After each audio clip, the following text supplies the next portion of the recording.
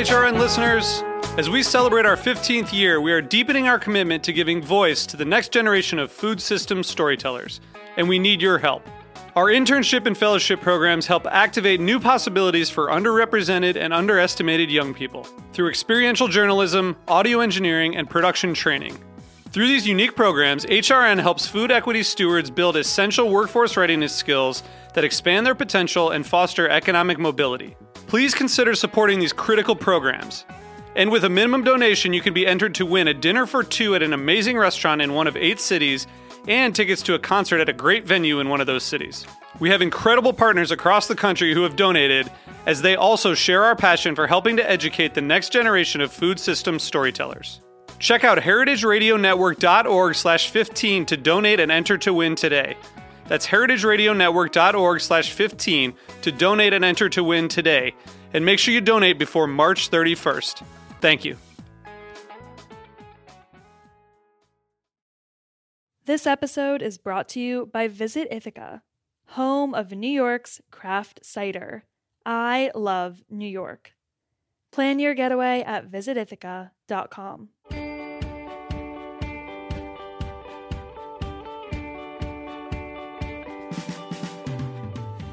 We've tried this once before, booking a guest the day before they open, that is. And the last time, well, we had a quiet line.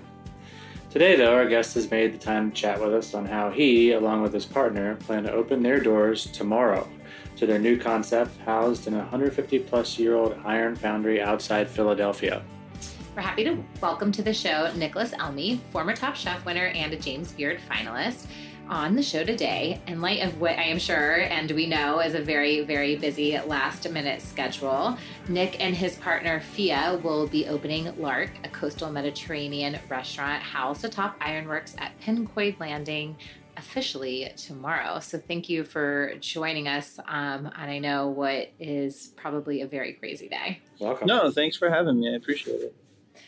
Pleasure. So tomorrow is the big day. I hear from your communications team that it's been 2 years in the making. Yeah, ish. You know, we started working on this project pre-pandemic. Obviously, things slowed down through, especially the first part of the pandemic. This used to be an old Ironworks factory. They made all of the iron and steel for the city of Philadelphia, building bridges and stuff back in the late 1800s, early 1900s. And then it kind of fell into disrepair and was actually ended up being a dump in like a garage for a really long time. Like a literal dump, like a garbage dump. Literally a dump, yeah. And then, our partner here, Donna Galvin, and her husband, Sean, who opened Penn Real Estate Group and Penn Renewable Energy here. They bought this area like about 20 years ago. And, it's, in restaurant world, it's so funny because we're in real time. We're thinking about today and the next day and maybe the next week where, developers are thinking 10, 15, 20, 30 years down the road. But yeah, they really just kind of wiped this place clean, built a gym, built a hotel, built their offices. We put in a couple restaurants. We're going to probably build a couple of event spaces and possibly another hotel within the next couple of years. It's really kind of taken off over the past year and a half as we've kind of settled in here. Tell us for listeners that are not familiar with the Philadelphia area, tell us about how where it is. I mean, I can see from a map that it's 15 minutes up from the city proper, but what's there? Who's going there? Is it local Philadelphians going out for a night out? Well, technically speaking, we're about 200 yards from city proper. We're 200 yards away from City Line Ave, which is the outskirts of the border of Philadelphia. Philadelphia is one of the largest, I think it's the 4th largest city in the United States, landmass wise. Like you can drive up 95 for 25 minutes straight and still be in Philadelphia.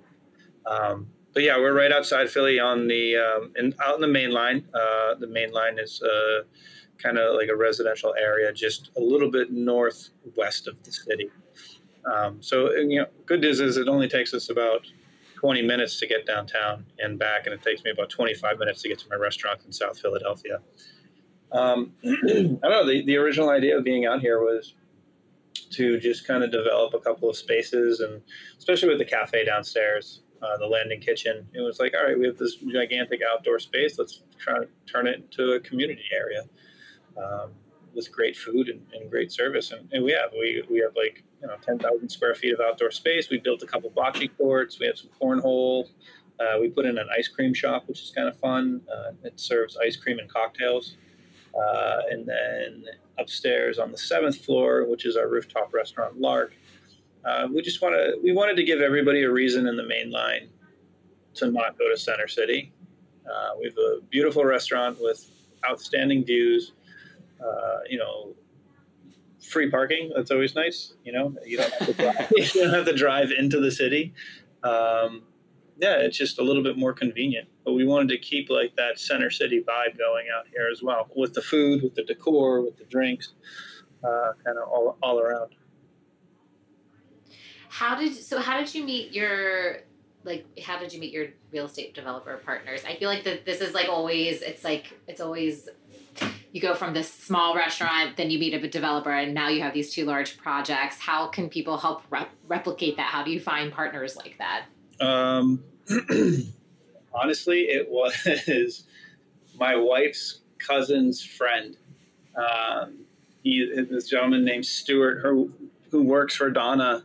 She owns a couple of other hotels far outside of the city, like an hour and a half, 2 hours outside of the city, and he was managing for the hotels.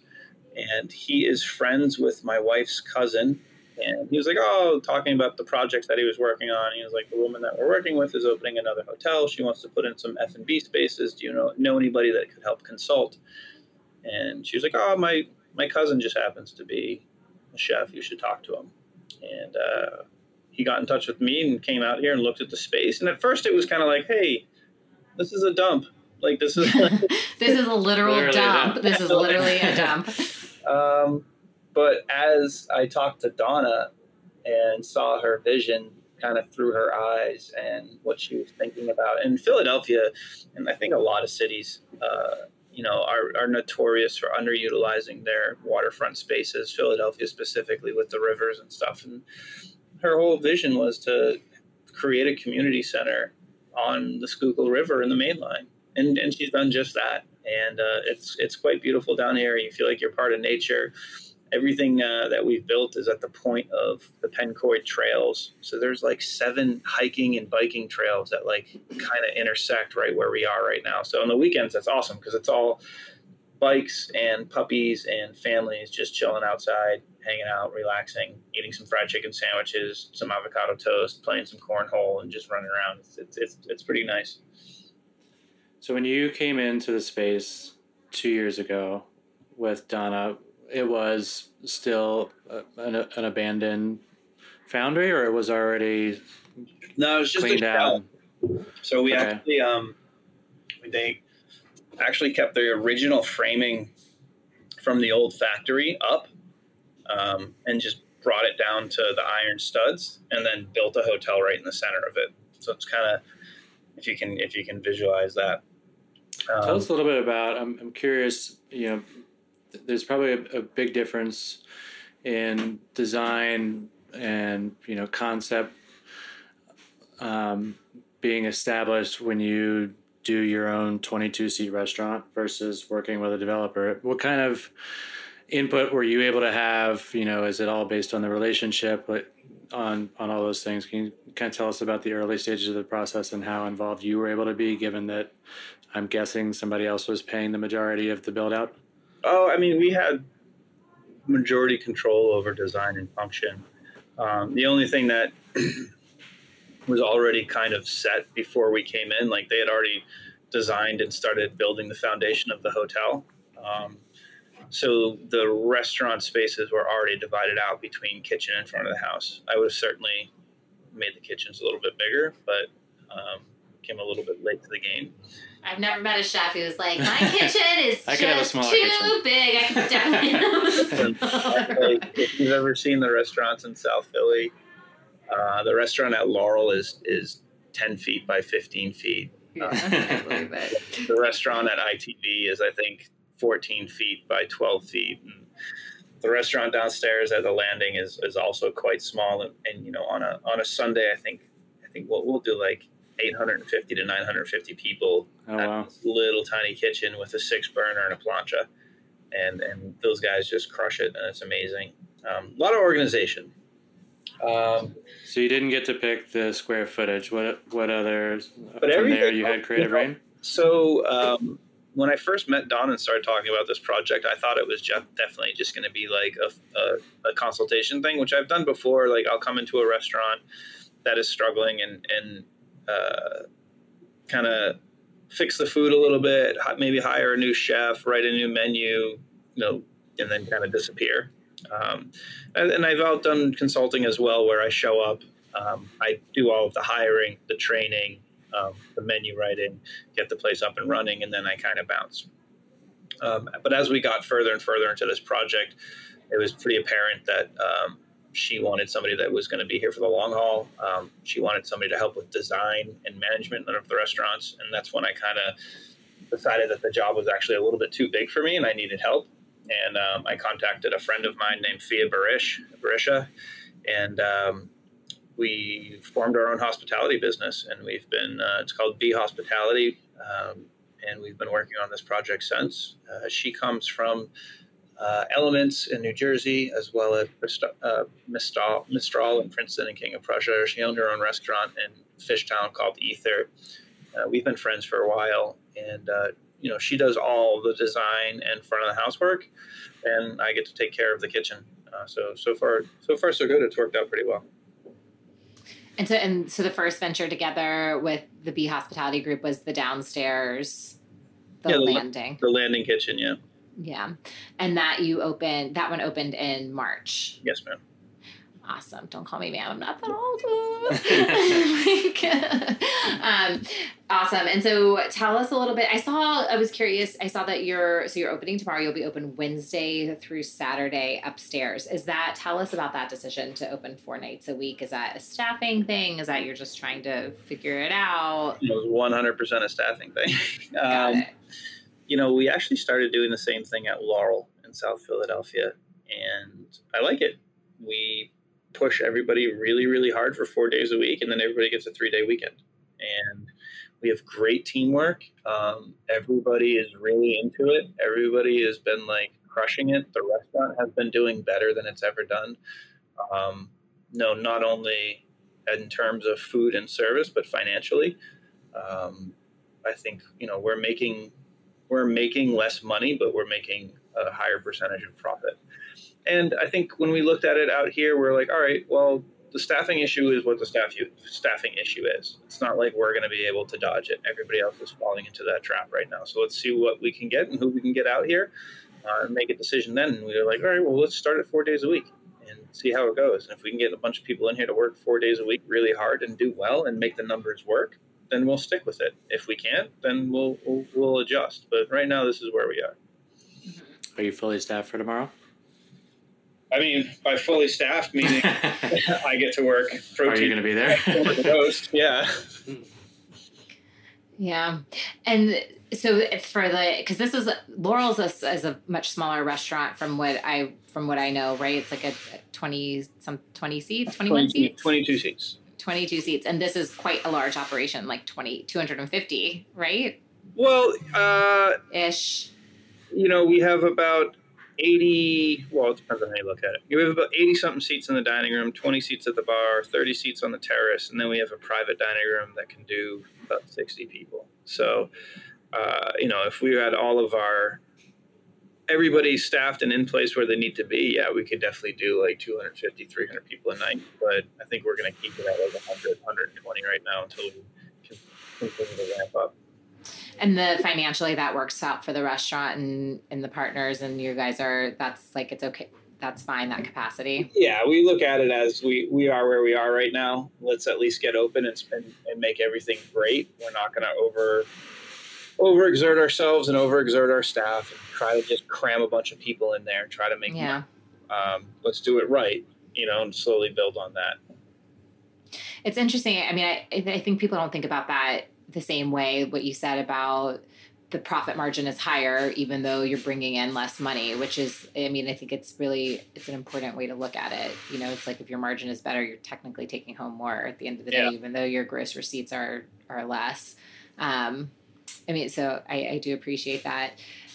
And what about, how's it been just like recruiting people to a new area that maybe not be as well known as like, you know, your area in South Philly or Center City, where people are used to going out to?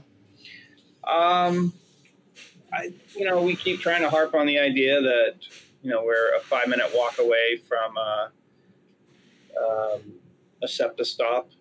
We are, 20 minutes from Center City if you're driving. We have free parking. You don't have to drive around South Philadelphia to look for parking here, which is, probably the premier convenience for me right now.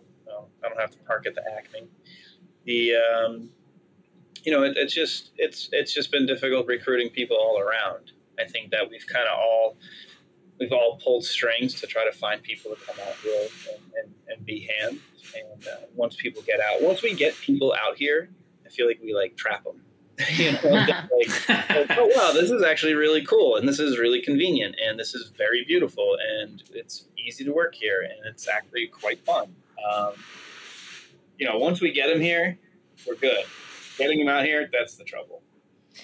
Yeah. And what about from like the diner perspective? Because it's obviously with the landing, it's very visually there. You're like you said, people are walking down the park and they just see that they can grab, avocado toast and chicken biscuits and whatnot.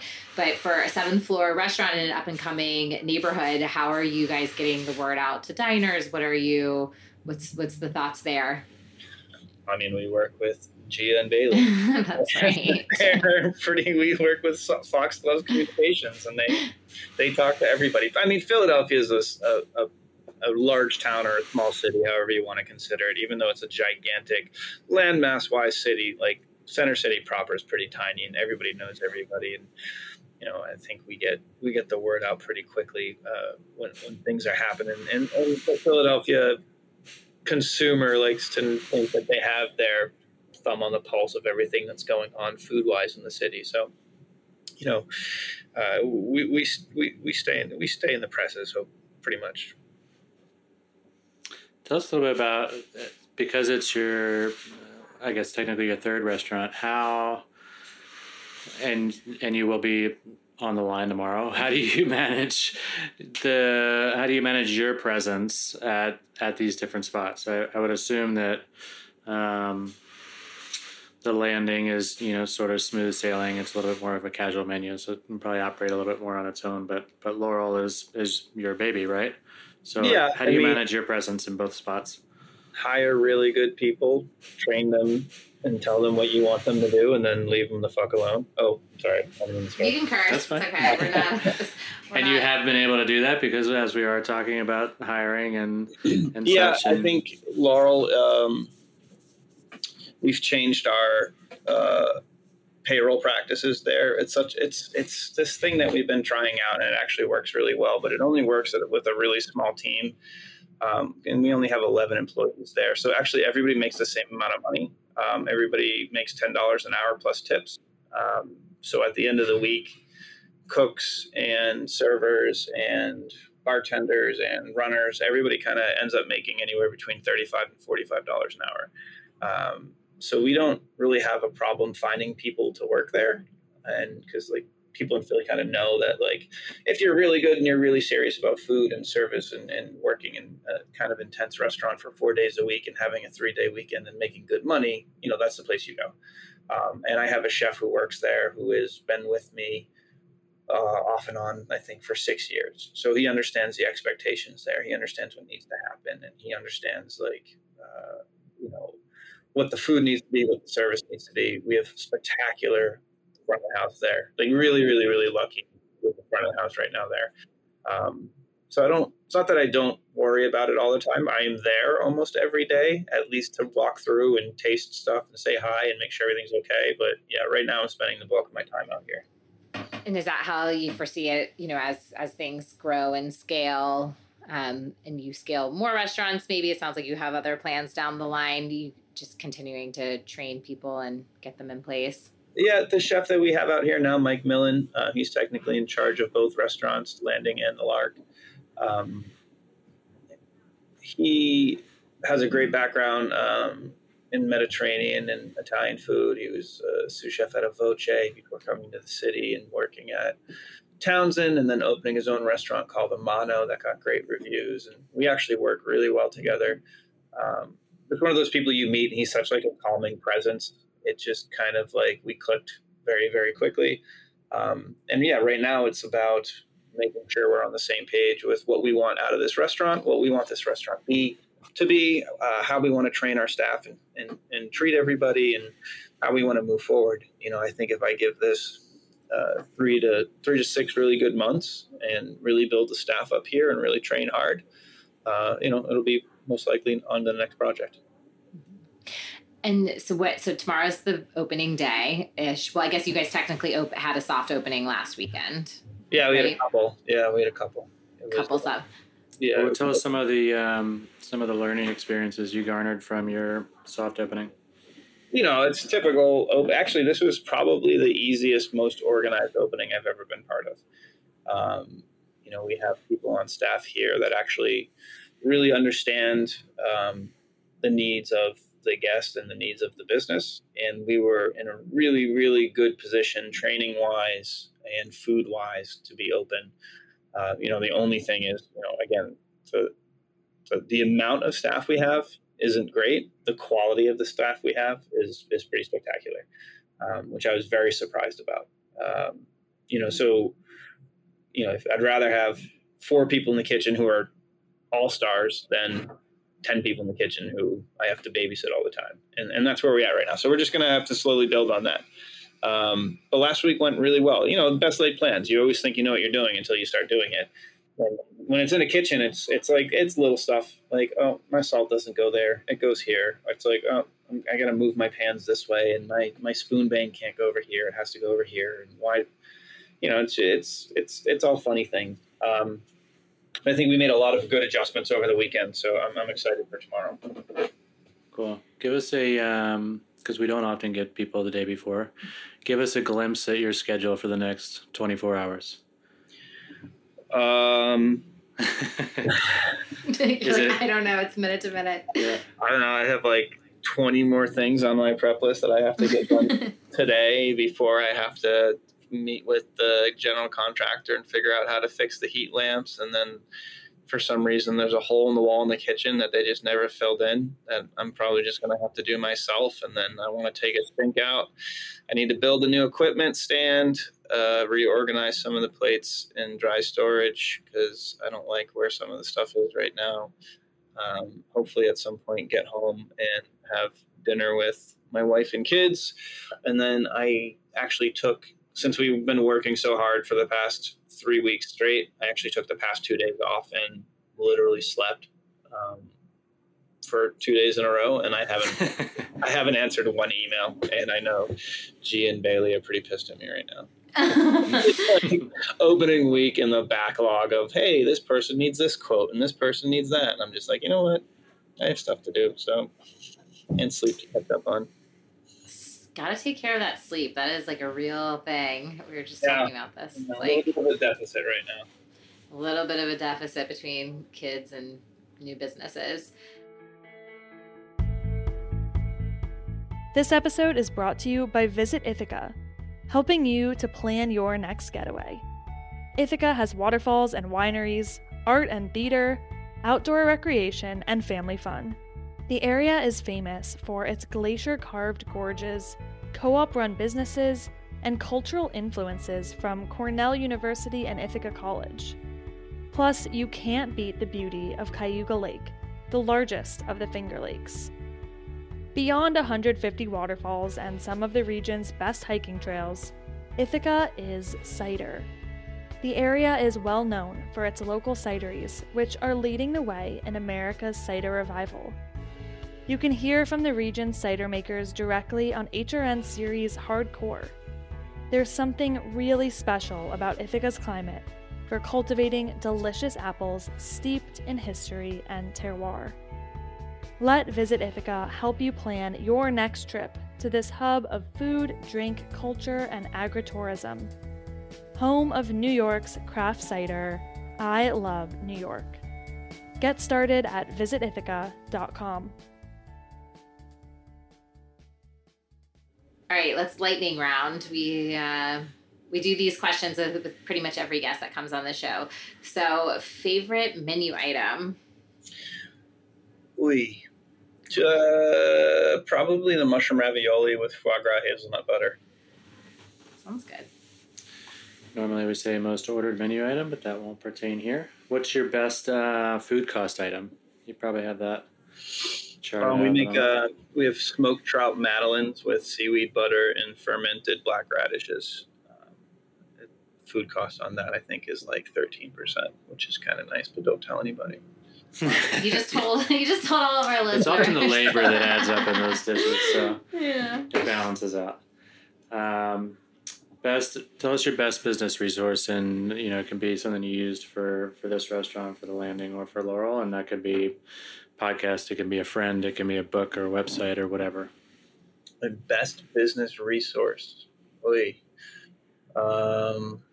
We work with this new company, HFA Bridge, that does all of our business accounting, and it's one of those companies that we get real-time costs of our restaurant. So every morning I wake up, it's not only do I know what we made and lost the day before, but the entire week, the entire month, the entire year. So like every day I wake up and I know how the restaurants are doing, what position they're doing, and how they're doing for the rest of the week, which actually helps really well because we can go into a Friday and say, hey, ordering's a little high this week. You got $300 to spend for the rest of the weekend. And that's like, everybody falls in line pretty quickly. Same thing with booze and labor and stuff like that. It's kind of nice. Interesting. HFA Bridge? Yep. And is it like a technology platform? No, it's my friend's accounting company that he started. He worked with another company called Citrum and Cooperman. They kind of tag team this idea, and I think they have like 120 restaurants signed on right now. It's just kind of cool real-time accounting for your restaurant. It's not the first time we've had somebody say, Mason said that down. I think we probably too, right? At least once a season we get a shout out to an accountant. But this is the first time I've heard of like a firm doing real time report. Like, I kind of want to sign up. I'm like, I want to know our Dude, the first 2 years of Laurel, I did the accounting myself, and I was like, this is stupid. Like on one, I'm not even good at it, and two, it takes up at least a full day of my week. We had another accountant that did it for a while, and he was okay. He was just an accountant. And then these guys swooped in and showed us what they were about and what they were doing, and we've been with them for a while now, and it's invaluable, man, to know our margins are so thin. Like, you need to know every day what you're doing. You can't wait till the end of the month to figure out like what's going on with your business, or even the end of the week. I know every single day what's happening and how we're doing and what we look like, and then you can compare it to the amount of reservations you have coming in for the rest of the week, and where you're going to end up. So and I think this in echoing Mason's point of is what you said, is having someone that knows restaurants, that knows this business, doing your accounting, rather than someone that could be doing all types of accounting. I think it's very important because it is so unique, and like you said, razor thin margins that need to be accounted for every day. Are they national or just or just local to Philly? It's a great question. I believe they're just local to Philly, New Jersey right now. Citron Cooperman, the accounting team that they work for, is like all over the place. They're a funny story. I think they started off doing like rock bands in the 70s and then broke off like helping manage, like, I forget, it was like some big, in the 70s it would have been considered a big band. I forget who it is now, but then they started breaking off into doing small businesses and then doing restaurants, and then they teamed up with HFA Bridge. It's a Philadelphia based company, and they've just been kind of, I've introduced them to all of my chef friends in the city just because they help out so much. Well, don't be surprised if you get a few DMs from Opening Soon listeners. I know. I think I cut like a break or something. Like I know. You're like, where is my referral fee? For a friend discount or something. All right, last question. Any anticipation, excitement things for the weeks to come? Are you worried about or excited for reviews or people staying, or whether you're busy or not? What's on your mind? What's keeping you up when you're not sleeping 2 days in a row? Honestly, it's just supply chain issues. It's been brutal this past year. I'm sure you guys are very well aware. Oh, yeah. We know that. Yeah. We know that. Just got told fabric won't be here until February. Woo! Yeah, no, exactly. It's stuff like, okay, we picked out this silverware in May. You told us 6 weeks. It's the week before we're opening, and now you're telling us it's 10 more weeks. I know. Just be nice to your vendors, too, because... I know they're like, listen, I get it. I know. It's After a while, it's like... I know. Just everything. It's everything, though. It's like, we'll get the same pickles for a month straight, and then they're like, hey, we don't have those anymore. Tough shit. And you're like, cool. Thanks. That's the end of it. There's no arguing. There's just... we're in a strange time right now, and I think what we've all learned is that we kind of just have to keep rolling with the punches and doing what we can do. Even if it's 95% right, it's still going to be really good. And our job is to just make people happy and make things tasty and not freak out about it. Even when it's like a multi-tasting course menu at Laurel or a fried chicken sandwich at the Landing. It's like, listen, we're going to do everything we can do to just make things tasty and enjoy our job and move on with our lives. Like, try not to get freaked out about it. I mean, I think 90% right is that's like a pandemic right for 100%. Oh, absolutely. That's what I'm going to say moving forward. We keep calling it COVID cover. COVID cover. Yeah. I like it. Awesome. All right. Opening soon announcements. Obviously, you guys are opening tomorrow, which is very, very exciting. Any other friends or places you've been recently you want to shout out? I wish. You've been sleeping. Yeah. You've been working and then sleeping. No, my friend Kevin opened a new restaurant in Fishtown called Yanaga, which is really great. It's nice seeing all the rest of the restaurants come back online in Philadelphia. Not all the restaurants are coming back, but the ones that are coming back are usually the ones that are like, good restaurants with good people running them. Like a lot of the restaurants that closed are restaurants that, a lot of them employees didn't want to go back there. It's like, well, we can't open. We have a staffing shortage. It's like, it should have been nice to your staff. Right. But I think we're just excited to keep cooking and keep slowly climbing out of this pandemic and getting people back out and eating again. Yeah, for sure. All right. Well, we know you still have 20 things on your punch list, so we will let you get back to it. Thank you for joining us the day before your official opening, and congratulations. Can't wait to check it out. Thanks. And tell us where everybody can find you on social and your restaurants. On social, it is Nicholas Elmy on Instagram. I'm not on Twitter or Facebook anymore. And then we have Laurel EPX, Lark.pa, the Landing Kitchen. I believe that's it. Cool. And we are opening soon and at Till at NYC. Thanks again, Nick, and good luck. Thank you, guys. Appreciate it. Opening Soon is powered by Simplecast. Thanks for listening to Heritage Radio Network, food radio supported by you. For our freshest content, subscribe to our newsletter, enter your email at the bottom of our website, heritageradionetwork.org, and connect with us on Instagram and Twitter at heritage_radio. You could also find us at facebook.com/Heritage Radio Network.